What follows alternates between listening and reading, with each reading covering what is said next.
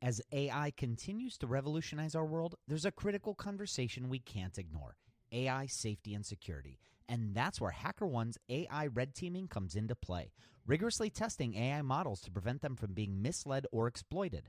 HackerOne employs over 2 million ethical hackers, and 750 of them specialize in prompt hacking and other AI security and testing. So HackerOne isn't just theorizing, they're actively safeguarding AI's future. Just recently, a team unearthed over 100 vulnerabilities in just 2 weeks. So whether you're at the helm of a startup or steering product innovation at a large company, it's time to prioritize AI security.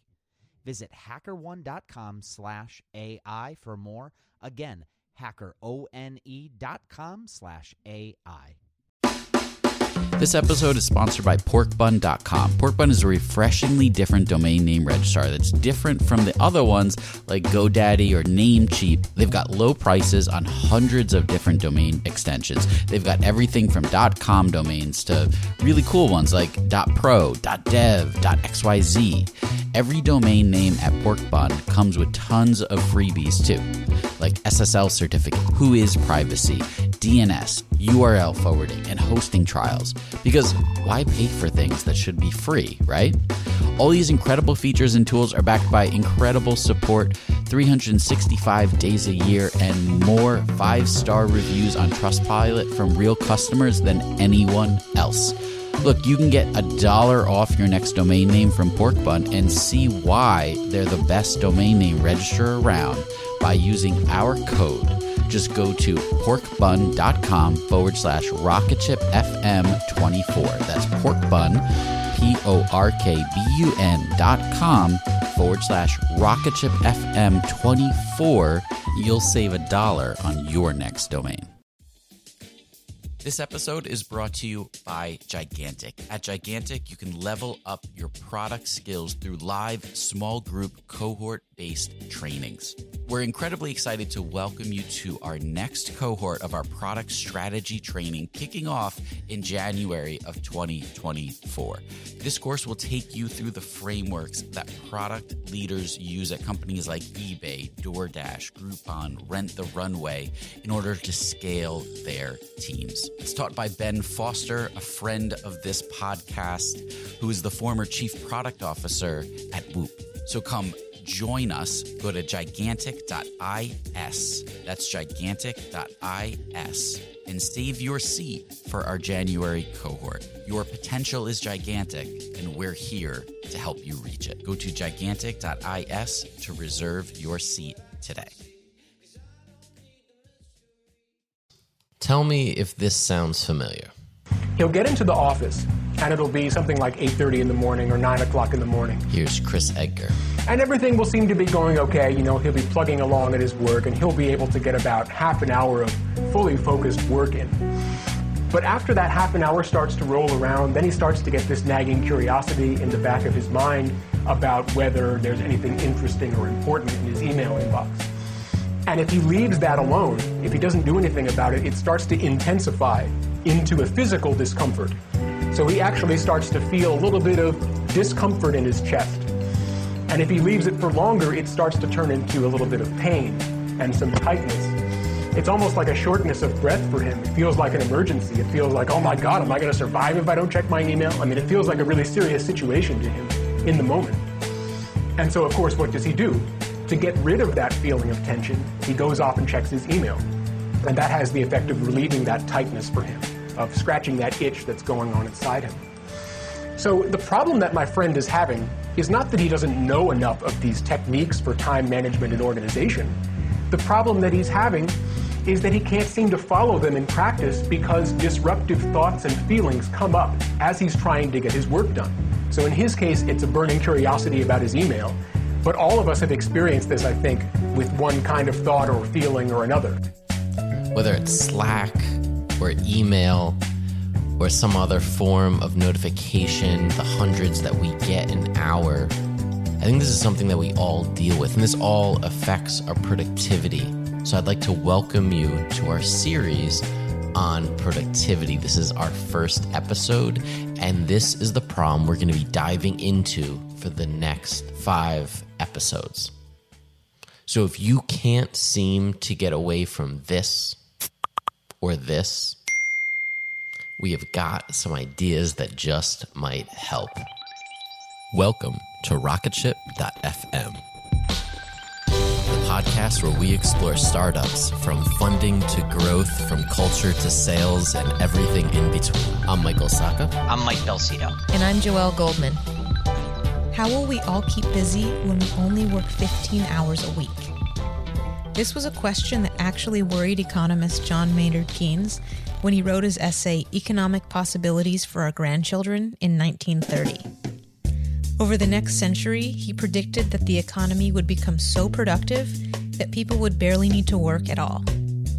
In 1930, the average work week stayed put. It hovered just below 40 hours for nearly 5 decades. So how did Keynes get it so wrong? Why are people working so much, if not more, than they did in 1970 or 1930? There are a lot of answers to this question, and it's far more complex than we can address in a 20-minute podcast.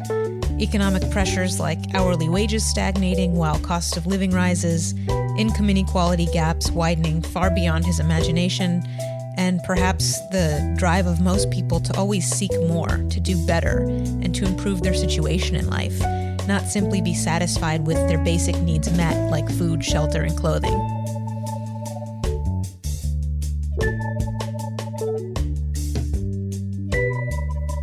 But the question we want to answer here really isn't about why we're all working so much, but why we're seemingly obsessed with being maximally productive while doing that work.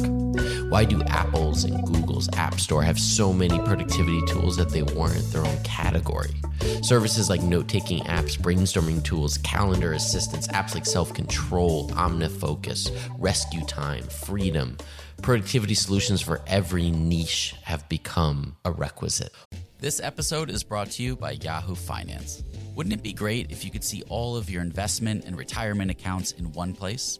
With Yahoo Finance, you can consolidate your views with multiple accounts into one hub and access the expert analysis you need to tend to your entire portfolio with confidence. Honestly, this has been a lifesaver for me. I've used Yahoo Finance to consolidate all of my various 401k and investment accounts so I can see everything all in one place. And it makes it incredibly easy to manage. So if you're struggling with that, check out Yahoo Finance. For over 25 years, Yahoo Finance has been the brand behind every great investor. You can securely link your brokerage accounts for a unified view of your wealth, including your 401k and other investments. A comprehensive perspective is what sets apart a great investor, and that's how Yahoo Finance ensures that you have the insights to look at your wealth in its entirety. So go to yahoofinance.com. That's yahoofinance.com, the #1 financial destination. When Rainn Wilson realized he had a special gift for talking people to sleep, he had 2 choices: construct a massive speaker that would blast his voice to every person in the country, or invent a talking pillow. AT&T Business eventually talked him into the pillow thing. And backed by a reliable network, the only network with built-in security controls, Sleep with Rainn was a hit. Take your ideas to the moon and beyond at business.att.com. That's business.att.com. While Keynes was right about the fact that technological advances would be vast and fast and unlike anything humanity has ever seen, he couldn't have predicted the ways it has and continues to change our lives. We may work the same hours as someone in 1970, but it's not about the hours. They were, on a whole, far more content with punching the clock, coming home at the end of the day. They weren't obsessed with every task that did or did not get done, and they could let those tasks wait until tomorrow. We, on the other hand, never stop working. We're connected all the time through our phones, laptops, apps, etc. There's not a clear work and life in line anymore. It's blurry, it's messy, and it's increasingly noisy, more pervasive, and more demanding. Here's productivity guru and coach David Allen from his TED Talk on stress-free productivity. The whole world now is allowed into your psyche.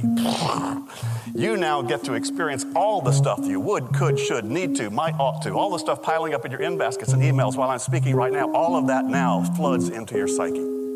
And that could easily create a sense of overwhelm, a sense of confusion, a sense of conflict. Every single thing seems to demand equal kind of attention for you. And then you usually respond to that by either numbing out or getting into crazy busy. We all know this feeling. It's why there's hundreds of apps seeking to ease this pain. We're either trying to accomplish more things in the same amount of time or accomplish the same amount of things in less time. But either way, it's a daily struggle for most of us.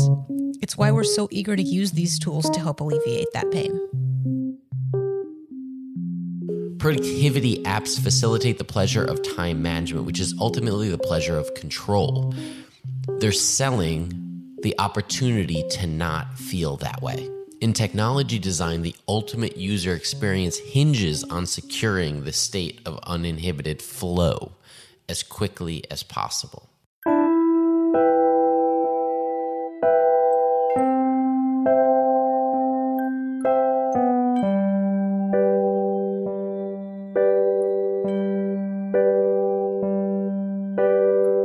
Consumer appetite for productivity techniques reflects an environment in which work has spilled over from the office to the train, to the airport, to the hotel room, and most importantly, to the bed. How many times in the last month have you been on your phone or your laptop while you're laying in bed to just get one more thing done or just check that one notification that came in from Slack that just can't wait till tomorrow? Productivity tools offer a way to combat this, to protect you from the lack of clear beginning and endings of the workday.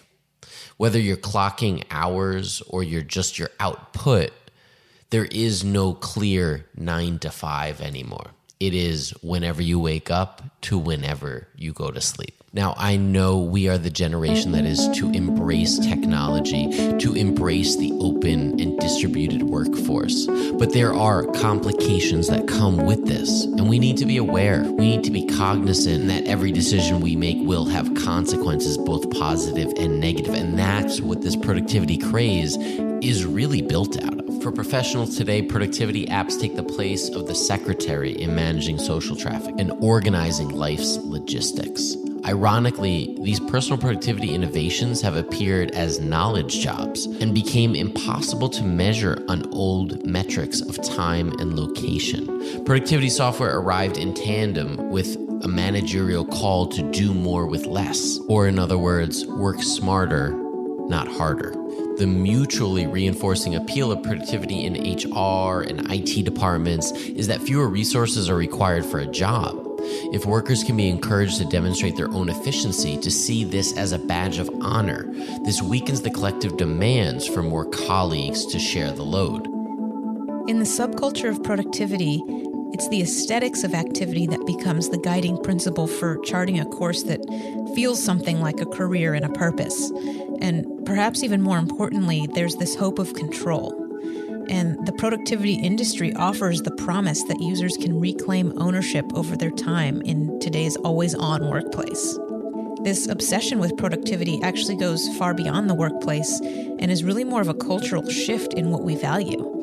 Fast Company puts out issues entirely dedicated to glorifying the most productive people. Lifehacker brings the same mentality to personal productivity with endless articles on life hacks. Productivity isn't just about work anymore. It's about hacking every piece of our personal and daily lives to be more efficient with the time that we have and the goal of having a better overall life experience. Here's David Allen again. Let me give you a little secret. Getting things done is not about getting things done. It's really about being appropriately engaged with what's going on. We'll be right back with our personal thoughts on productivity right after a quick word from our sponsors. Now back to the show. When you can optimize your life and actually accomplish more in the same amount of time that it used to take to do fewer things, it can be powerful. It can be wonderful. Being more productive can help you ensure that you don't miss your daughter's soccer game because you're too busy trying to get a critical project out the door. Gone are the days of the madmen who routinely work till 12 a.m., starting again at 6 a.m. and rarely see their family. Between the ability to work remotely and the tools that we have today that technology has provided, while we may never be off, we do have the ability to get out of the office and watch our children's soccer game. And these are things that can make you feel better, more fulfilled, more happy. But there's another reason you can feel happy about making that soccer game or enjoying those happy hour drinks. A recent study by the Social Market Foundation and the University of Warwick Center for Competitive Advantage in Global Economy show that being happier actually makes you even more productive at work. The cycle can go on and on and on, and this is a cycle that actually benefits you. Well, we're not psychologists, and we can't provide a clear answer on exactly why productivity as a cultural shift has taken such deep roots. Doing this research has made us think about our own productivity and our own routines. How have we been thinking about productivity? What do we struggle with? What might be possible if we can find ways to be more productive? Now, I have to admit, I've had to keep an open mind during this. Productivity has never been a priority for me. Creativity has always been that priority, and I've always found myself chasing those moments when I feel highly inspired and creative to make something. And those are the times when I walk away feeling proud of something that I've created. And I know that my work has a huge variance in quality depending on if I feel incredibly inspired to do it or if I'm doing it because it's a task that I need to get done. So I try to balance my day and leave time open for that creative work. And creative work could be, design or podcasting. It could also be something more creative on a business side, maybe a partnership or a negotiation that's ongoing. Even those, I know that I have highs and lows in terms of motivation and creativity in figuring out a solution for it. And I use that ebb and flow to do some of the more menial tasks, the tasks that I don't really want to do, but I know I need to do. I do those in between those creative and inspirational bursts. I find that prioritizing those creative bursts allows me to take advantage of that time when I know I'm going to do great work. I don't have a system for it. That burst does not come at 3 p.m. every day. Sometimes it's 11 at night. Sometimes it's 4 in the morning. Sometimes it's 2 in the afternoon. I know that when I start to get into that mode, that I need to take advantage of it. And if I don't, if I'm interrupted, if I prioritize something else, I lose that essential time. And for me, oftentimes productivity and task lists have been the antithesis of what I've tried to create for myself. I try to let tasks come up throughout the day, and if they show their head enough times, I'll take care of them. So unlike Michael, I'm actually really big on making lists. And a main reason is that I find context switching really taxing. So I'm spread really thin between a lot of competing forces for my time and my mental energy, working on Rocket Ship, Churnbuster, family obligations, other things that come up in life like a house remodel, a baby on the way, finding time to carve out for myself and my health every day. There's always something competing for mental space in my head. And keeping track of all that in my head is doable, but it's really not a smart thing to do because all those things take up a little bit of space, and what you're left with is kind of an inability to focus deeply on any given task that you're working on at that moment. The more I keep in my head, the less white space I have to actually devote to working deeply on something or focusing on an important conversation that I'm having that requires kind of a thoughtful consideration to really do it right. And so for me, keeping lists means getting all those things out of my brain, put somewhere else so I don't have to think about them, and then I can really focus in a mindful way on what I'm working on at that moment. So that might sound super basic and old school. To-do lists have been around a lot longer than I have. But I think a theme you'll see or come up throughout this series is kind of a back to basics lesson. We're not machines, and to get the best balance of quality and quantity, we need to understand what drives us forward and what holds us back. For me, this series is coming at the perfect time, the beginning of the year, because when it comes to productivity, I definitely wouldn't say that I have the perfect system or I'm optimized at peak levels. I'd like to be, and with what I have going on professionally, I sort of have to be. So I'm hoping that the new year could maybe encourage me to take on some better, more productive habits. And I know, it's a bit cliche, the New Year's resolution, but when I said I sort of had to be more productive, I wasn't joking. Here's everything I have going on. Most of my time, it's taken up with my full-time job, Product Collective. This is a company I co-founded with a friend of mine. I'm the only full-time employee, and both he and his wife are part-time. So needless to say, there's a lot to get done. We're busy planning our conference industry. We're trying to grow our audience. We're planning 2 webinars every month, releasing a newsletter each week, writing guest posts, appearing on podcasts, and recently we even started writing a book. There's a lot to manage, but that's not it. I also teach entrepreneurship at Case Western Reserve University. It's just one class. It meets twice a week for an hour and a half, but I'm planning the curriculum, arranging guest speakers, preparing for lectures. And there's this podcast. I mean, this is a ton of fun, but it also takes time. Often the only quiet time I have to record is at night. It's 10:45 p.m. as I speak right now. I have to make a concerted effort to seek out guests, interview, coordinate those interviews, take the time to record personal thoughts to share when necessary.